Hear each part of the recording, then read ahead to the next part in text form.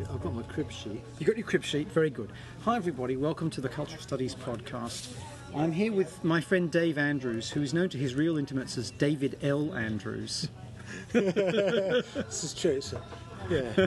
All right, we won't go into that. No, but seriously, you publish as David L. Andrews. Yeah. And Dave is, for those who don't know his work, an extremely well published and fantastic sports sociologist, sport cultural studies person.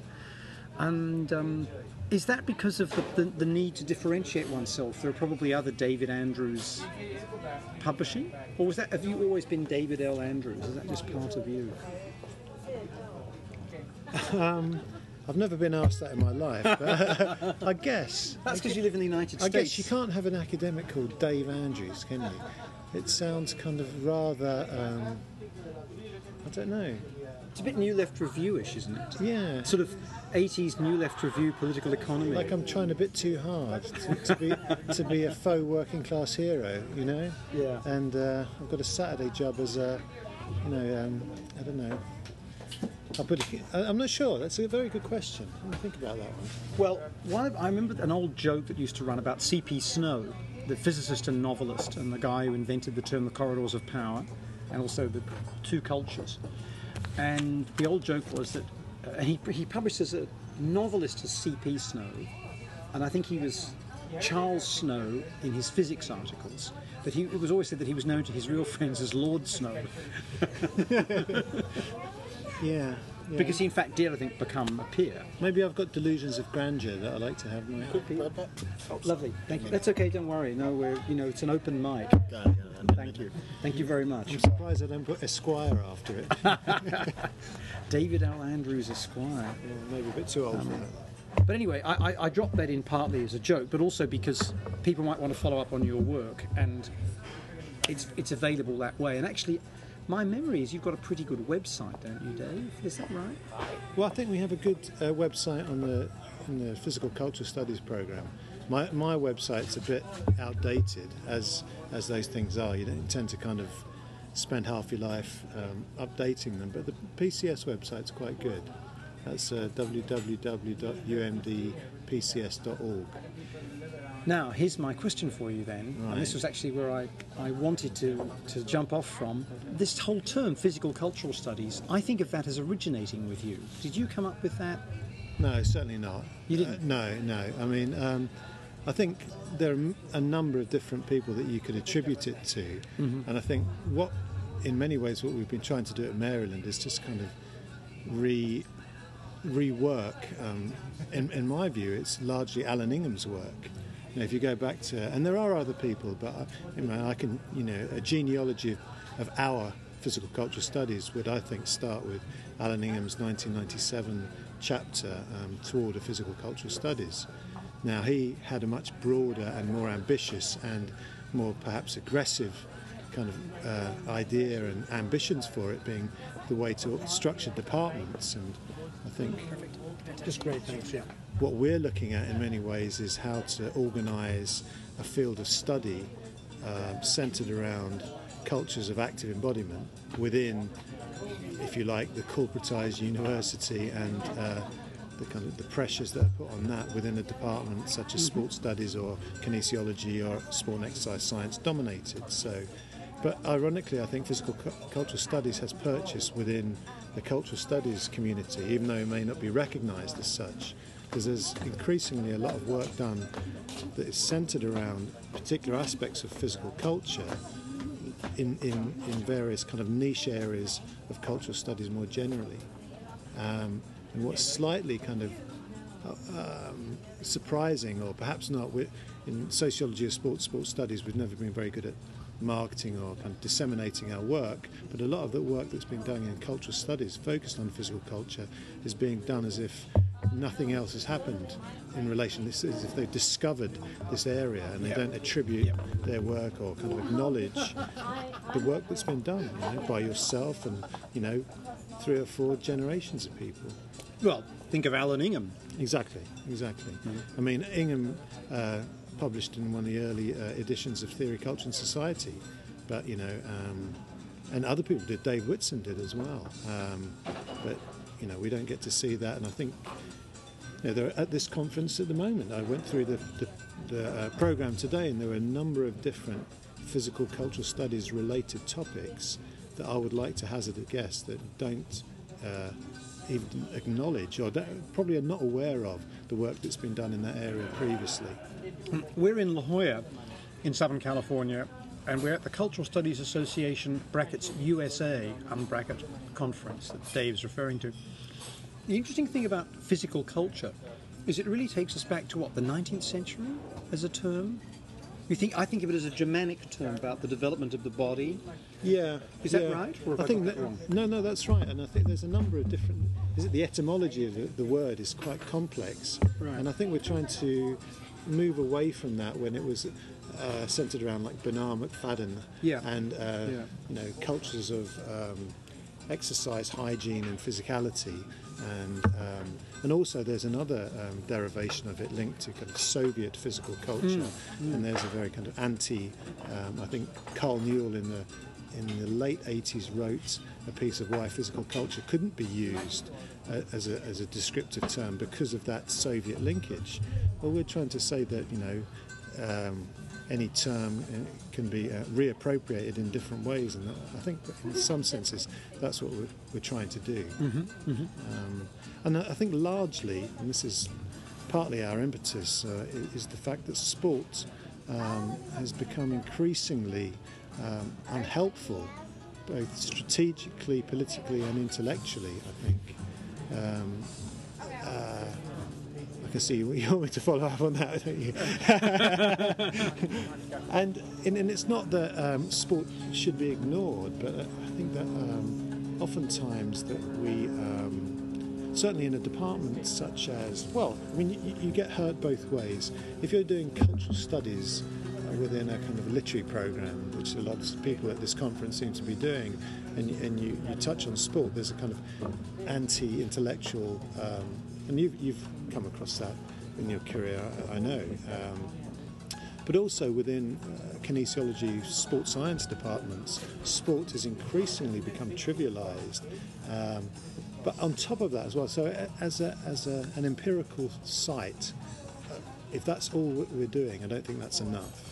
And I think that if you look at what's been going on in the sociology of sport for the last 15 to 20 years, people are doing much more than sport. They're focusing much more on exercise, health, fitness cultures, different forms of embodiment. So to label it all under sport seems inappropriate, I would say. And also you could add to the fact that the sociology of sport, and I've said this before, I guess, and it's a bit of a cliche, it's neither particularly sociological nor is it exclusively focused on sport.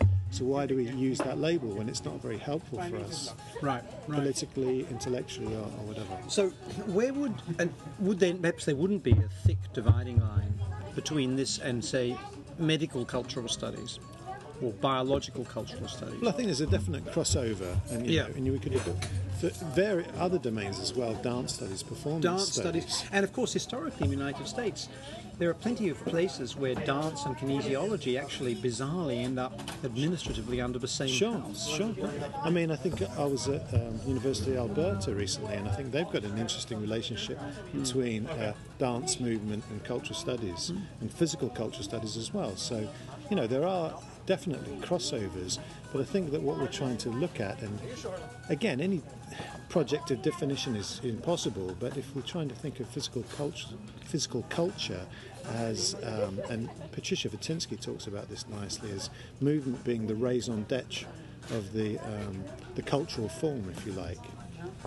And so we're looking at human movement, physical activity, and physical inactivity as well, because it's not only the cultures of physical activity that we're interested in, but those that disenable activity to take place.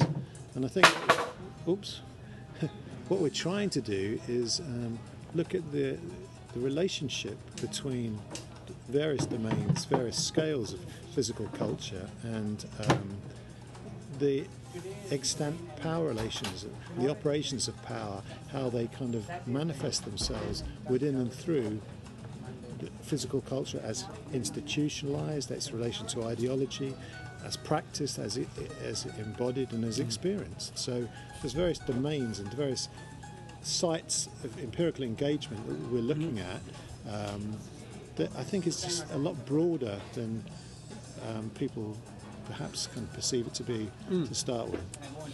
Getting back to something you said earlier but interested me, I mean, everything you say interested me, Dave, as you know. Of course. It sounded as though when you were talking about people who are coming from a textualist perspective, or maybe are in literary studies, or sometimes performance or dance, this is a helpful armature against criticisms of anti-intellectualism or triviality. It sounds as though for people who are in kinesiology, sports sciences, sports studies, and by the way, the chancellor of my university is a sports scientist, exercise scientist, who, like all of them, has had a heart attack. And like all of them, doesn't know shit from shinola. Oh, sorry. Luckily, I pay for this podcast, so I get to say, you know, So we're like, yeah, it's not on my CV, so I don't have to go through institutional review boards to get you to sign a consent I haven't form. signed anything. In terms of, on the other hand, it's an assertive statement against the hegemony of that deeply applied and itself profoundly anti-intellectual scientism of that field. And then in the third sense, it's also a shout out to folks, especially within cultural studies, which is where I think you locate yourself, who actually are a bit sloppy about learning what the field of discourse is that they're entering. Not just scholastically, although that's very important, but in terms of how it circulates more generally. So I think I now understand better than I did before the strategic and tactical relevance of the term, and I very much appreciate it. And the other thing that interested me about what you said was this response to the corporatization of the university. I wondered if you could expand on that a little bit. Well, I mean, in a university such as, you know, the University of Maryland's no different from anywhere else. It's probably kind of quite an exemplary institution in many ways, but and in one way that it is the fact that increasingly the social sciences and humanities, and especially social sciences as construed in a very narrow way, are looking to support the type of work that is not only grant funded, but it's going to generate significant size of grants. And as you know, that type of work tends to be anchored in the scientism to which you refer. And if you're trying to do critical interpretive work looking at forms of relationship between power and embodiment, it's not going to be funded to the degree that the provost or your dean or even your head of department would like. So there are pressures, institutional pressures, to kind of conform to that particular model. And that's particularly when you're located in the School of Public Health. And then we have the emergent kind of pressures centered around particular understandings of healthism and very narrow kind of neoliberal understandings of health and the healthy body and what the type of work that can kind of realize that project. And, you know, the healthy citizen consumer is there for us all to see, and that's our role in life, is to somehow kind of reenact that through our research. And it's not as simple as that, and it's not within the purview of what we do, in fact. So critical work becomes shunted, as you know, it's marginalised, and we become useful in the classroom because we teach classes that generate income, but our research isn't valued because it doesn't generate the type of knowledge that they want or the type of money that they want. So there's a kind of number of ways, and certainly sports studies, physical cultural studies isn't alone in this, but it seems we're at the sharp end of that type of pressure. Well, it's unusual in cultural studies in that it is often located inside not just the social sciences, but actually the sciences. And that's what you're describing. And in this country, the United States, things are driven by grant opportunities as specified realistically by the National Institutes of Health, the National Institute of Mental Health, and the National Science Foundation. Right. And I imagine the pickings are pretty slim for the sort of work that you do. Well, to be quite honest, we've tried and we're trying to kind of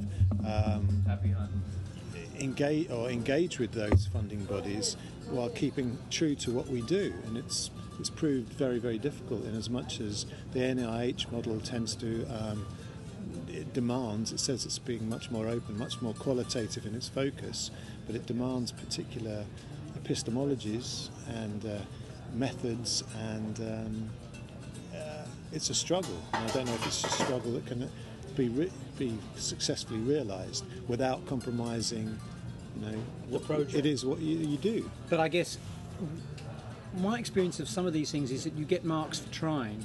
So if your colleagues know that you're actually putting your hat in, they like it. That's very true. That's very true.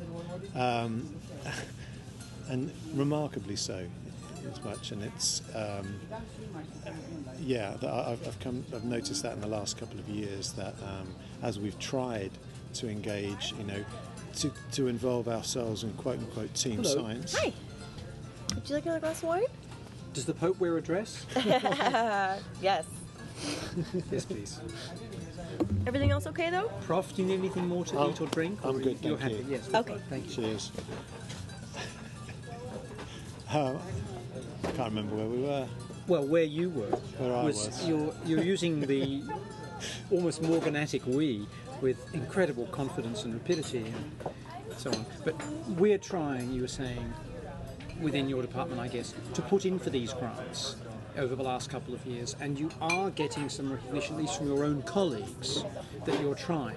Well, yeah, that we seeming to be playing their game. Yeah, playing their game, even though they know that you're a different kind of animal. Yeah, and I don't know what will happen when it may come to naught, because I think that you have to decide, either you go all the way and compromise, or you... Now, what about, I mean, I've met, nurses and doctors and so on, who are Foucauldians. They're out there, and there are lots of people who are kind of Baudrillardian, actually, without quite putting a name to it. Any chance of having a rapprochement with really empirical scholars of that ilk and getting them on board? The reason I ask is that I actually published in a medical journal, because there was a guy who's a rats and stats person who actually liked my work, and it's an amazing gravy train once you're on it. I mean, you keep writing the same thing and it gets published in 50,000 journals. I do that anyway, but, including in books you edit, by the way. What have you tried collaborating with those inside the scientific discourse who are sympathetic? Well, your network is better than mine anyway, to start with. Not so. my network myself. Yeah. But no, I think that you're right, and I think that I've noticed that there's a couple of people in my department. One guy, Steve Roth, who's a geneticist, and any decent quote-unquote scientist. Oh, they're all historians. Yeah, geneticists are historians. Yeah, they recognise the inadequacies of the narrow scientific model, and they're looking for something else. So I think that rapprochement, as you say, I think there's a possibilities for it, but you have to have, dare I say, enlightened, but imaginative people working at both ends who are willing to cross that divide. And I think if you find the right people, then I think that's right. Our friend Jim Mackay, right, who's been in the pod, I mean, his master's degree, I think, was one of those things. It's about the correct angle at which the foot comes down to kick the ball through the goalposts, right?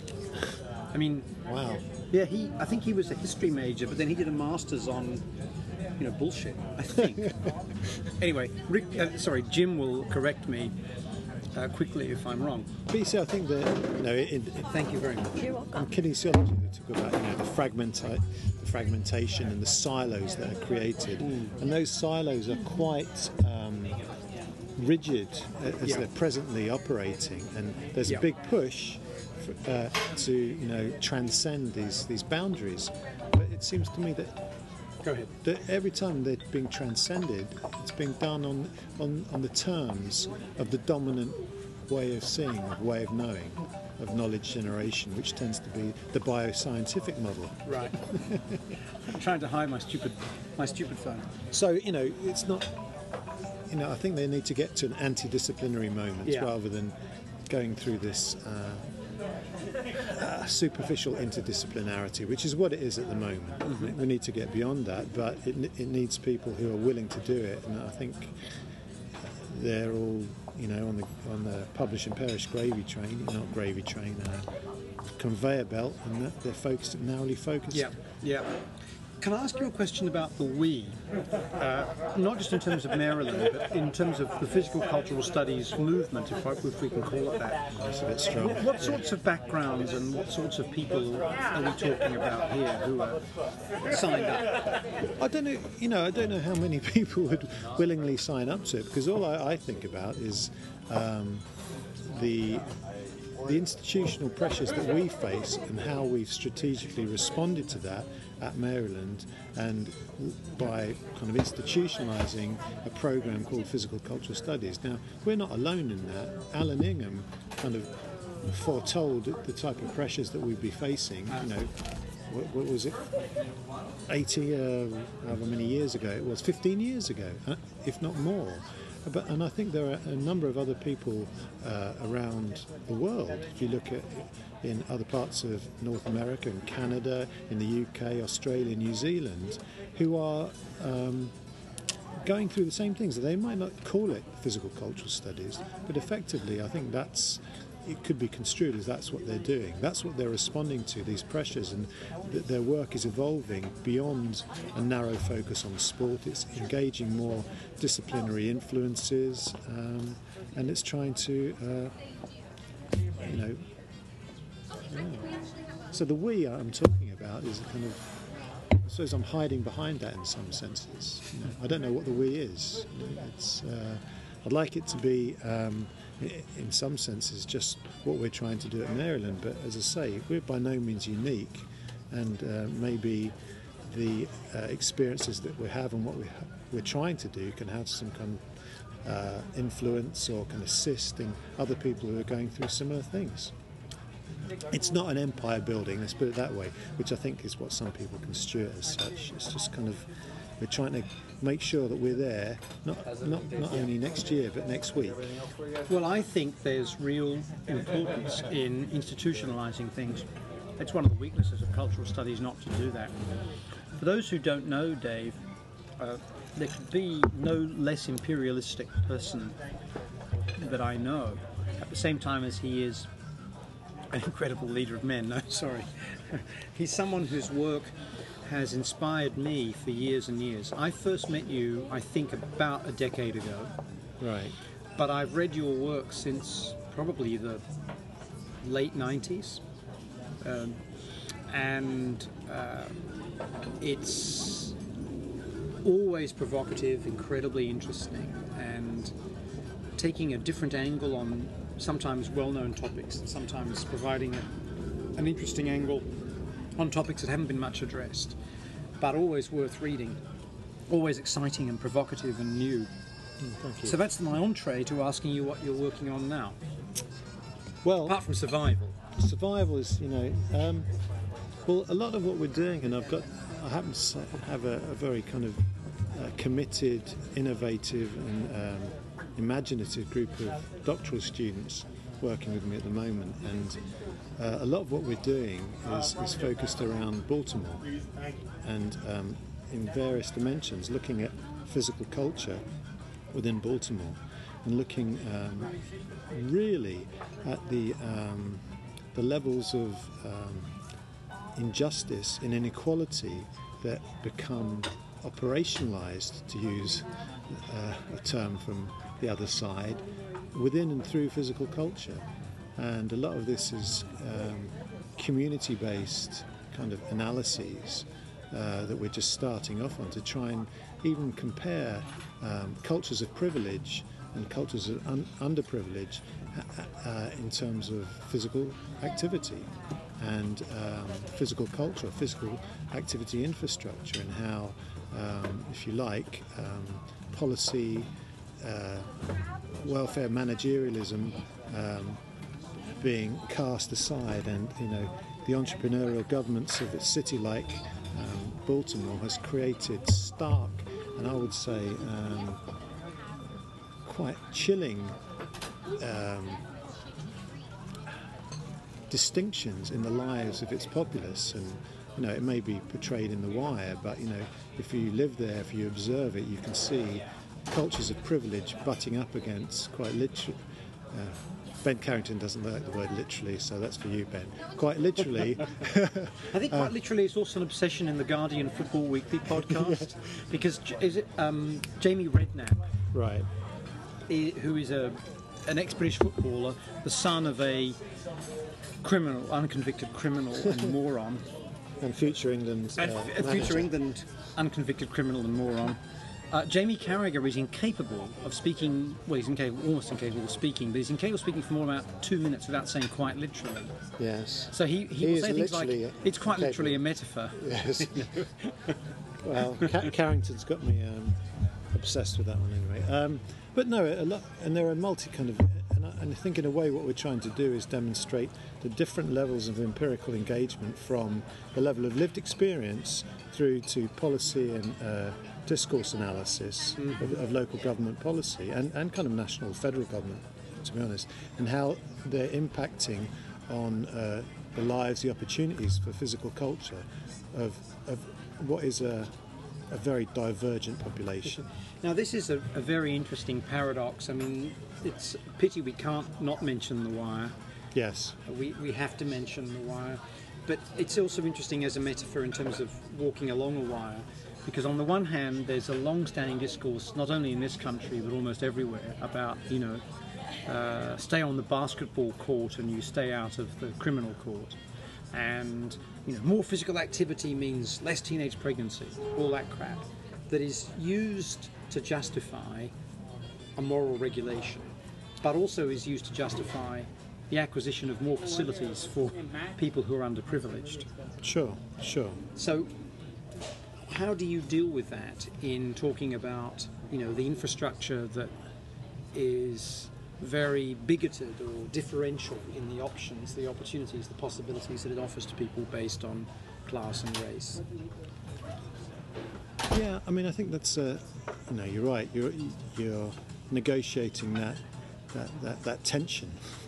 The tension on that wire is pretty stark, and I think that what we're trying to do, though, in many ways, is to expose the inadequacies of, on one level, in the way that physical activity provision is offered or provided for groups in such a haphazard way, and how neoliberal ideology has become, unconsciously taken up by local government officials, and drives so much about policy decision making without them even realising it. And case in point, in Baltimore, they're going through. I don't want to get into the minutiae of Baltimore politics. Because, the fact is, all over the world, people are now interested in Baltimore. True. Because of the unmentionable. That's true. But in the 1980s, there were in the recreation centre, which is the focus of some of our work, is a problematic space for the very reasons that you say, that it's oftentimes used as a space of policing rather than a space of opportunity. However, it has offered something for many communities in Baltimore over the last, since the 1950s, but it's gone down in number from 140 in 1980, 55 at the moment, and last year a decision was made that they were going to produce a much smaller number of publicly funded community centres. I think it was one for every 50,000 of population, and the rest of them were going to go out to private tender. So it's the classic neoliberalisation of a public service, and of course very few people want to take on a rec centre as a for-profit entity, because in many communities it's not a for-profit opportunity, and so it's just an alibi, isn't it, really? To kind of this retrenchment, classic retrenchment within the recreation frame. And so part of what we're looking at that, and but what you do, I think you're right, that the rhetoric that is used to justify funding for physical activity amongst poor populations is, almost, we need this, and otherwise, what are the kids going to do? They're going to be out on the streets causing trouble. And verbatim, that is virtually what was discussed over a number of years when they were talking about in the summer closing swimming pools early. But the thing is, I think that kind of high welfareism, which is deeply offensive and, as you say, is a policing technology, is fucking infinitely preferable to this neoliberal bullshit of privatising everything. Because the outcome of one is the provision of services, and the outcome of another is the denial of services. Yeah, but it's not only the... I think Will Quant would have something to say about that, but... And your point would be? Well, no, I think you're right. I think that is preferable, but there has to be something more preferable than that high welfareism. No, there's a moral technology that's incredibly insidious and invidious, and we don't want to support. Yeah. But if you're going to if you had to choose between the two, of course you would. But I think not to invoke Tony Blair, but there has to be a third way, because they're not. Oh God! Sorry about that. No. And I'm not sure what that is, and that's perhaps we're always told about translational research and what the practical application of what we do. Well, maybe we're theorising and philosophising on possibilities. Well, those possibilities haven't been realised, and we need to think about what they are. Well, to me, the key thing is to turn it around from the neoliberal model, which claims to be demotic, because it is about the unleashing of consumer preferences, supposedly already fully formed as if by nature, versus the welfarist model, which claims to be in the best interests of those for whom it speaks, but both of which are in fact top-down models of governmentality. I don't need to tell you this. Why not, accepting that those discourses are likely to be dominant, go to people, show faith in them, who are in the electorate, and say, what do you want, when do you want it, and how do you want it? Well, I think that's what CBPR is, community-based participatory research, is trying to do, and that's perhaps, in an ideal world, how policy would be driven. But from my knowledge of the way that recreation and public policy in cities such as Baltimore operates, is there is a seemingly superficial engagement with the publics, but it's all it is superficial. Yeah. And the same top-down model operates. I'm thinking of the places like Kerala in India, where the way that the former Marxist government that ran the state for 15 years went about its business was to go into local entities, towns, villages and so on, and say, here's the water expert, he's a hydrologist, she's a hydrologist, she knows what can be done and what the impacts are. Now you tell us what you want. Here's the money that we know is available. She'll tell you whether she thinks it's possible or not possible and what the costs and benefits are, but you're going to decide. You tell us. And there are a couple of municipalities in Brazil as well, where the left has actually held power, and by the left I don't mean Blairism, I don't mean social democrats, I mean the serious left, people like us, who want there to be popular democracy, who want votes, who don't want vanguardist Leninism in any sense, but who think that a real leftism, a kind of Bernie Sanders leftism in US terms, is about find out what people want and give it to them. I mean, I don't know how many people I've heard interviewed in Vermont about Bernie who say things in response to questioners who ask, what do you think about having a socialist as a senator? Who say, I don't know what socialism is. He cares about us. When I tell him I want something that I think is good for other people, he tries to get it. I remember once listening to Julius Nyerere, the former president of Tanzania, speaking, where he was asked by a redneck, moronic, i.e. right-wing white think tanker from the Metropole, what he thought in the context of the then recent decline of the Soviet Union and the state socialist system as a polarity, and said, I don't know what you're talking about. if you mean healthcare for everybody and education for everybody, then we had that in Tanzania, and now that the IMF has changed everything, all the doctors have left, there are no medical schools, and people don't go to university. So if what we had was socialism, then I'm all in favour of it. But you're talking there about kind of quote-unquote leaders who have some ideological vision that they Not want. Baltimore. Yeah, and I don't see that in any major metropolitan area in the US. It would be an impossibility, I think, for someone like that to come Bernie to power. Sanders was mayor of Burlington before he became a For member of the House of Burlington? Representatives, before he became the senator. For a Vermont. state that is very ideologically conflicted. Now, having said that, it may be the only municipality, certainly the only area politically that I know of in the world that bans outdoor advertising. I mean, Wow. drive along the freeways of Vermont, you won't see a single sign for anything other than bears for next 50 kilometres or turn left to go to Massachusetts. I rest my case. But no, seriously, I mean, I don't see, and that's why I think these labels, Democrat within the context of, American urban governance is pretty meaningless. Yeah, sure. And I think that they are lacking in ideological kind of frameworks that drive their approach to governing the city. It's just a careerist politician move. That, so I don't see that. Unfortunately, I'm not painting a very happy picture, but I don't see, and I think that type of democratic involvement in public policy, is what you need to get meaningful change. But I don't see that happening. Well, do you? I mean, you know America better than I do. Well, I wouldn't say that. I think quite the opposite, actually.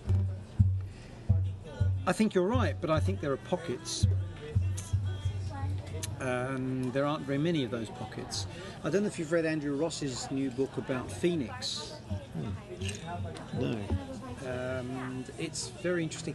Hello, I was wondering whether it might be possible to get something I saw over there, which looked like, not French fries, but they're sweet potato fries. Would you have one or two of those, Dave? I'd have one, I reckon. One. Sweet potato fries? Could we have more than one, but not course. more than 50? Sure. And, Sure. and instead of tomato sauce or ketchup, sorry, is it possible to have mustard or something a bit Yeah. more interesting? Is that okay with you, Dave? Sounds great. And can I hand you this very heavy object? Absolutely. Thank you. Do you want any more ginger ale? Are you okay? More ginger ale? Could I have another one, please? Yeah, of Yeah. course. Thanks. Can I get a cup of tea? Yes. So, Caffeinated, non-caffeinated? just, caffeinated black. Earl Grey or awake? Builders Awake, what's that? It's our black tea. It's a Tazo tea. We get from Starbucks. Builder's tea. Yeah. Oh, I'll have that, whatever that is. As long as Okay. it's black, it's okay. Okay. Yeah, thanks. Do you edit this? No. Okay. Can you, just for our very international audience, 50 countries, people from 50 countries listen every week. Really, 50. Wow. Can you define builder's tea? Well, I think if you put your, it's got so much sugar in it that if you put your spoon in there, it stands vertically up. It's a wonderfully British concept. You couldn't go into Starbucks and say, "Ew, I'll builder's tea, don't you?" No, but I do notice that there's a commercial in Britain, isn't there, that about Yorkshire tea, that they're bringing Yorkshire tea to America. To there's a van that goes Good luck. around. Haven't seen It gives people visiting or expats from England or Britain Yorkshire teas because they're sick of the crap American tea.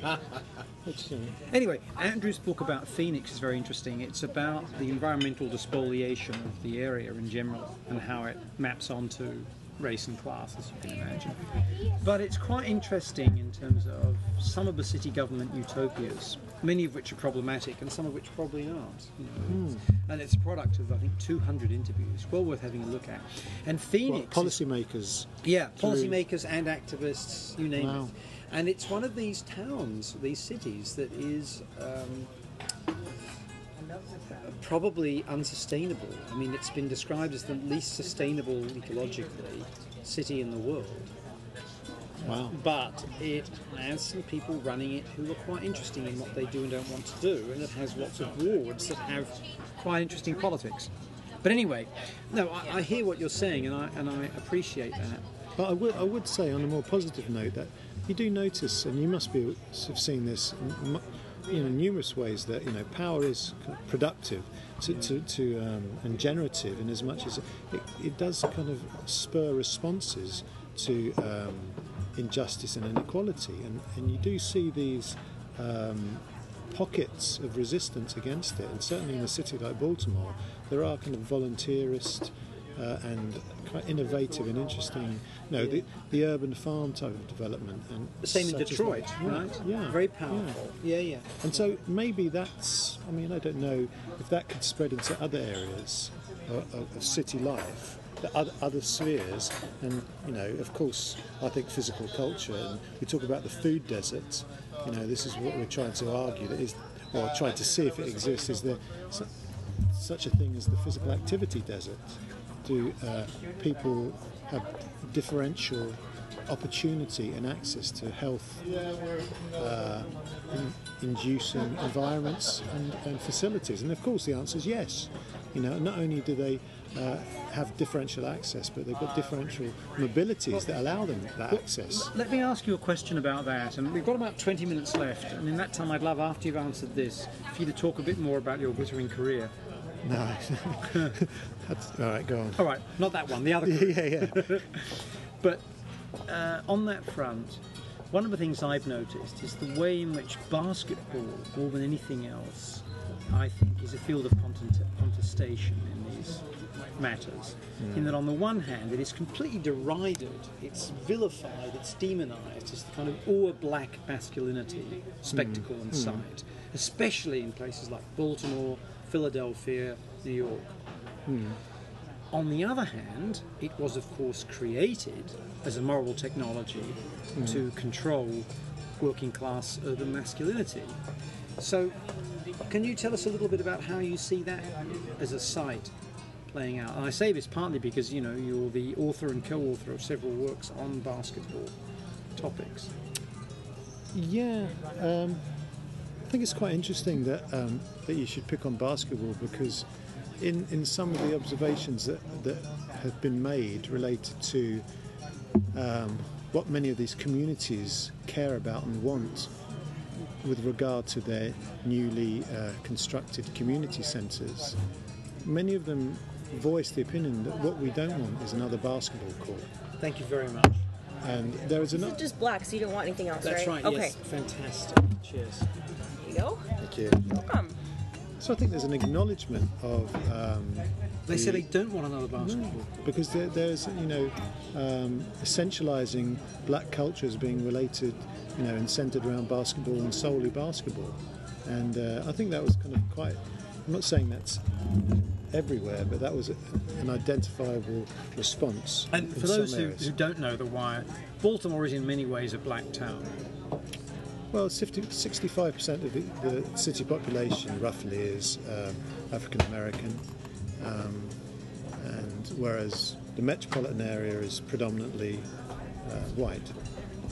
So it's David Harvey refers it to a social laboratory of contemporary urbanism, because that's why it's interesting as much as it's an exemplary American city. So when they say they don't want another basketball court, is that tapping into this question I just raised, or is it something else? Do they give reasons for this? I think that it's something we need to look into much more deeply, but I think there is an assumption,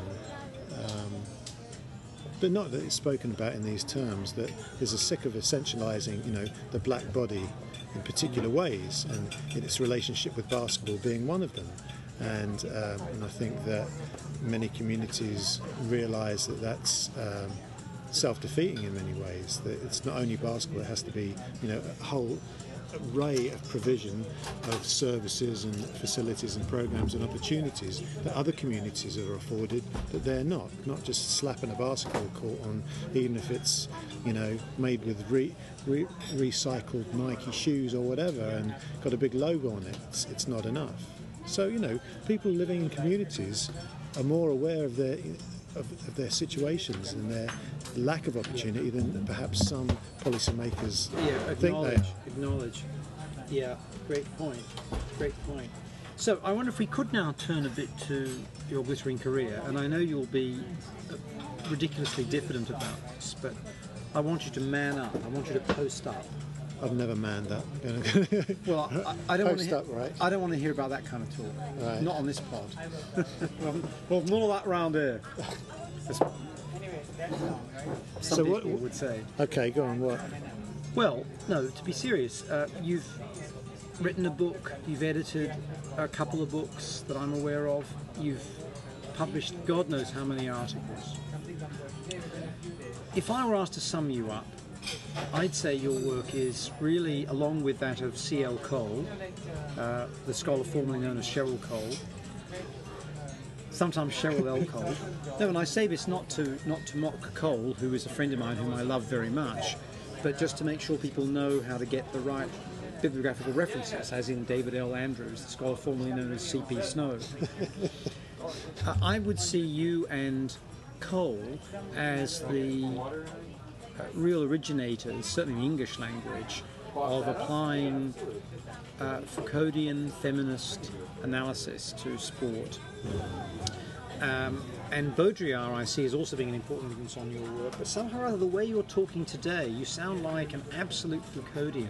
So I wonder if you could run by us those sorts of influences on you, or if I got that all wrong, you're shaking your head and looking quizzical. No, I see those influences, but I think fundamentally I'm a kind of come out of a particular understanding of cultural studies, largely influenced, you know, it's the traditional route for someone who is trained at Illinois, I guess, a Hallian, Grossberg informed cultural studies, contextual cultural studies, and I think that fundamentally is what kind of drives my work, and my students are kind of totally bored by it, but I always get back to that, and we read, you know, much of that early literature through the 60s, 70s and 80s up to about 1987, you know, and that has been the foundational text for what we do in contextual physical cultural studies, and that's just my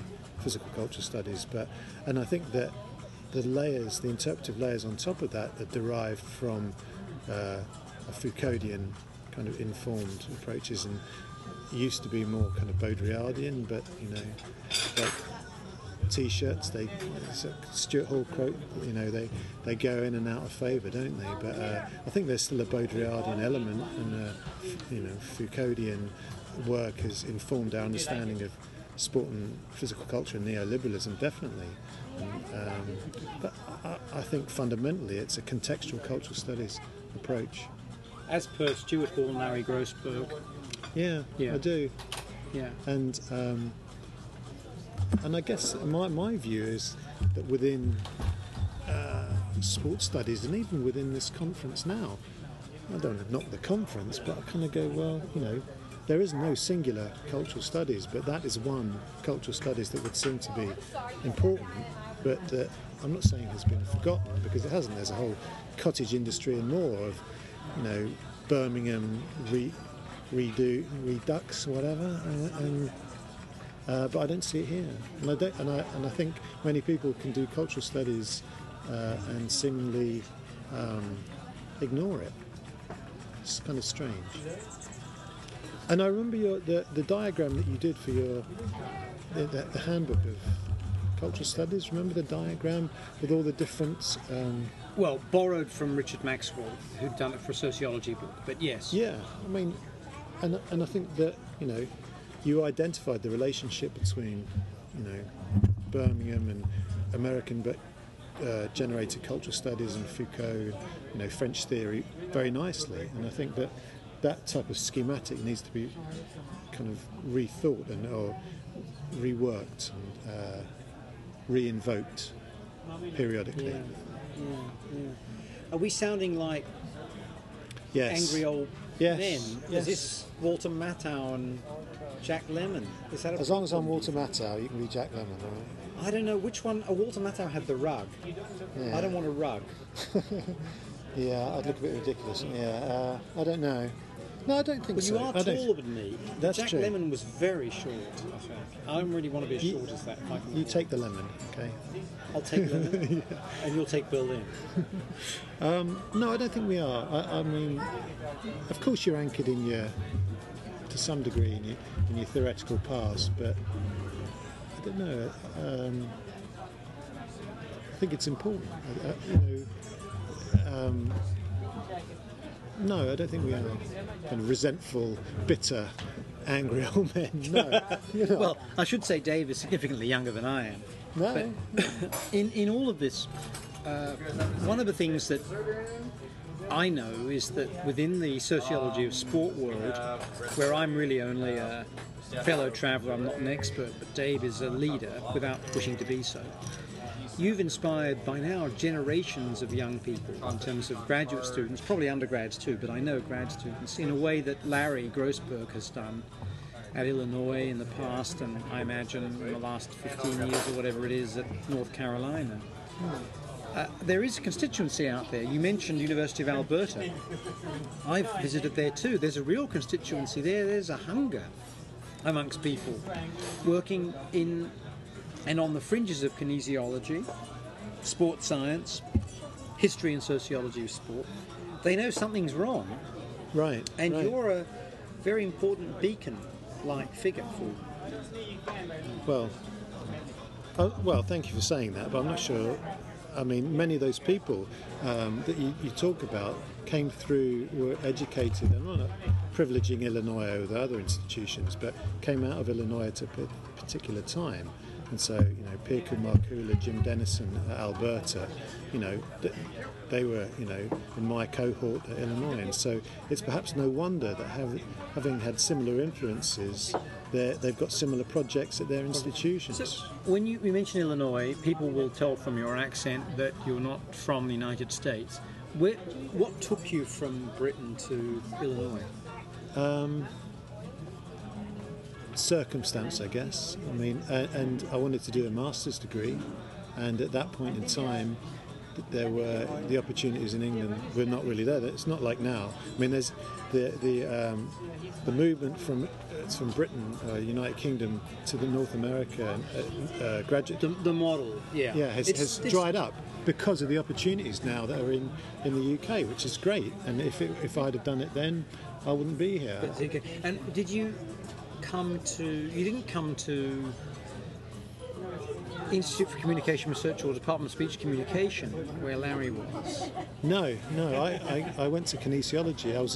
And I'm proud to say I was a physical education teacher in South London, and taught there for 2 years. School closed. It was the school that Derek Underwood went to, and Who once coached me. I was Really? once coached by Derek Underwood and John Edridge wow. for an afternoon, and I think they almost fell over laughing. These are two of the most important Deleuzians in British philosophy. Cricket in history.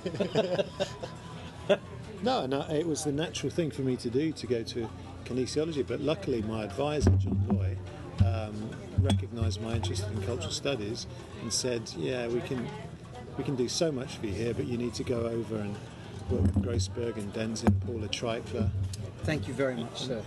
Greatly people like appreciate this, and so Ketchup, mustard, or it. Some mustard would be great. Is mustard or Yeah, that's no, good. I just so that was a great opportunity. I mean, I never realised how lucky I was to end up there. So it was the institution. And I the didn't know linkages. John Loy was at Illinois, actually. He was the reason. I John went Loy there. is really, for those interested in these topics, I think a more seminal figure, a more central figure, more of a crux to the qualitative and politicised turn in the sociology of sport than almost anybody else I could name.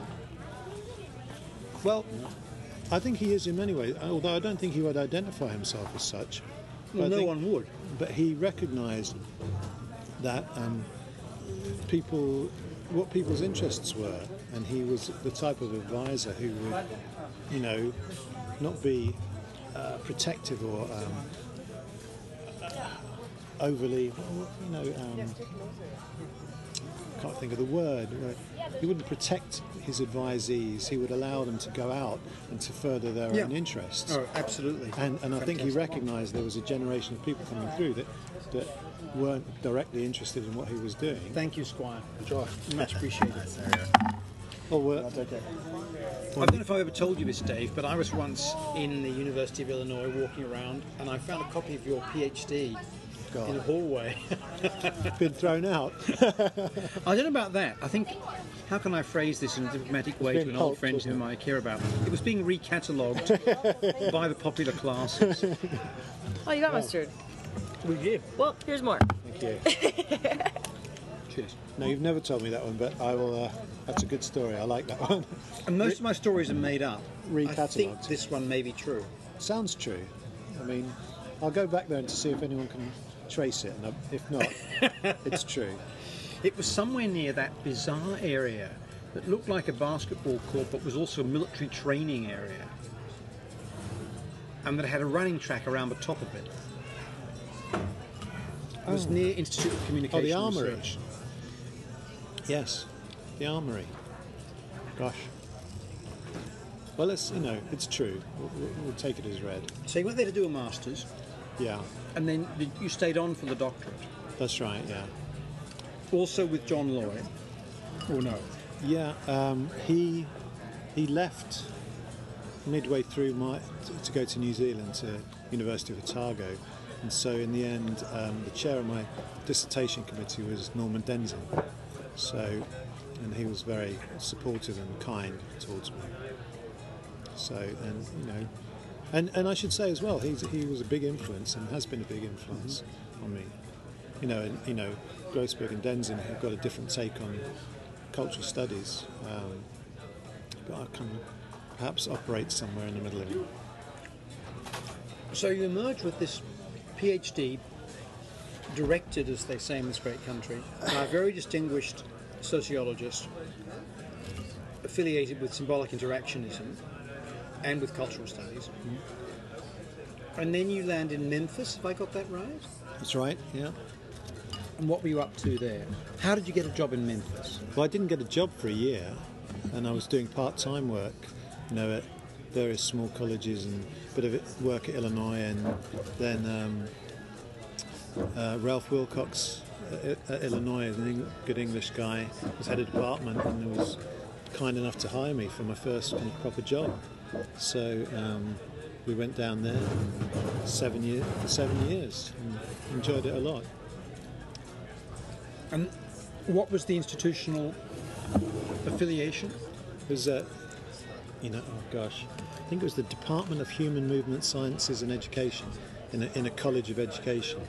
So that brought with it some interesting issues, let's put it that way. But it was anyway. I can't speak highly enough of Ralph. He allowed me to develop in a really good way. Now, here's the question about all of that.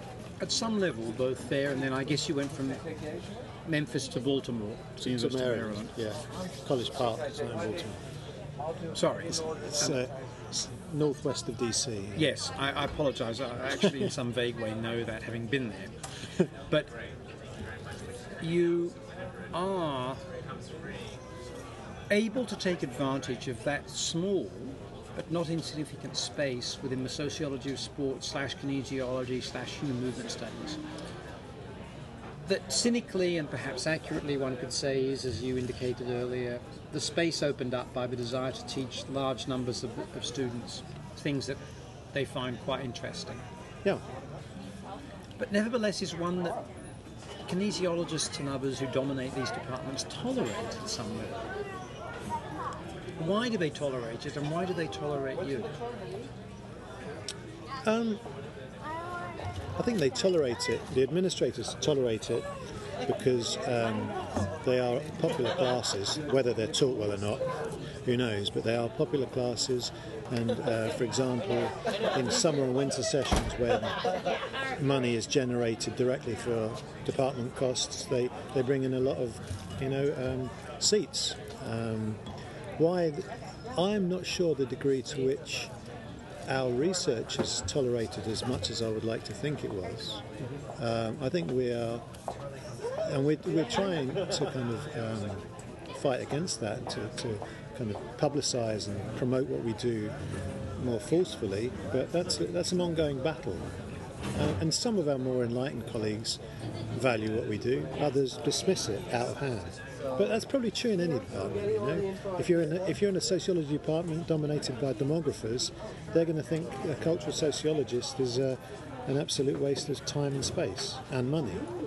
So I don't think it's anything unique to kinesiology necessarily.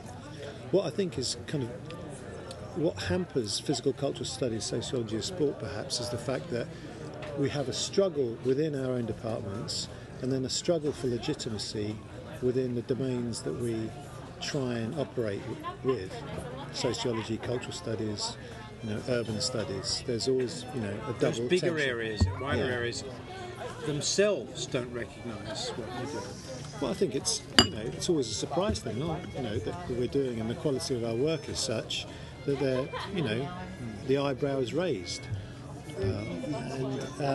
But such is life. If that's the hurdle we have to, get over, it's not the biggest one in the world. There are worse things. Yeah. Could I finish this off, Dave, by asking you about what you see happening next, what you want to get into next, what you want to do next?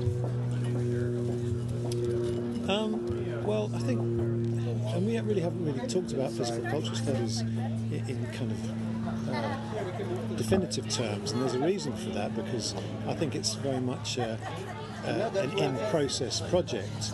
And I'd like to think that, as we talked about, there's various peoples around the world who are somewhat involved and interested in developing it. Kind of hope that kind of gets taken up, and there's almost a contestation around physical cultural studies, and it gets to the next stage of development. I think a physical cultural studies journal is more than appropriate at this point in time, and not to institutionalise or create a PCS orthodoxy, but just to create a space for contesting precisely what it means and pushing it forward. So I think part of me would like to be involved in that and to realise that,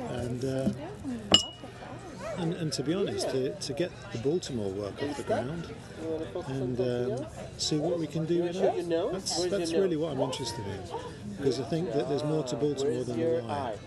And Well said, Dave Andrewson. I hope that you will come back to the pod and share with us your triumphs. And next time you're back, I want us to talk a lot about Craven Cottage, because the question that I'm now left with is whether there is more to Fulham than Craven Cottage. there certainly is, and the succeeding seasons, forthcoming triumphs will show that your faith is well directed. And in fact, I'm going back to Britain in September, and I'm going to buy a season ticket for 2012-13, and I'm very excited. Well, I'm very jealous. Dave Andrews, thank you so much for being here with us. Toby, thank you. It's been a great pleasure.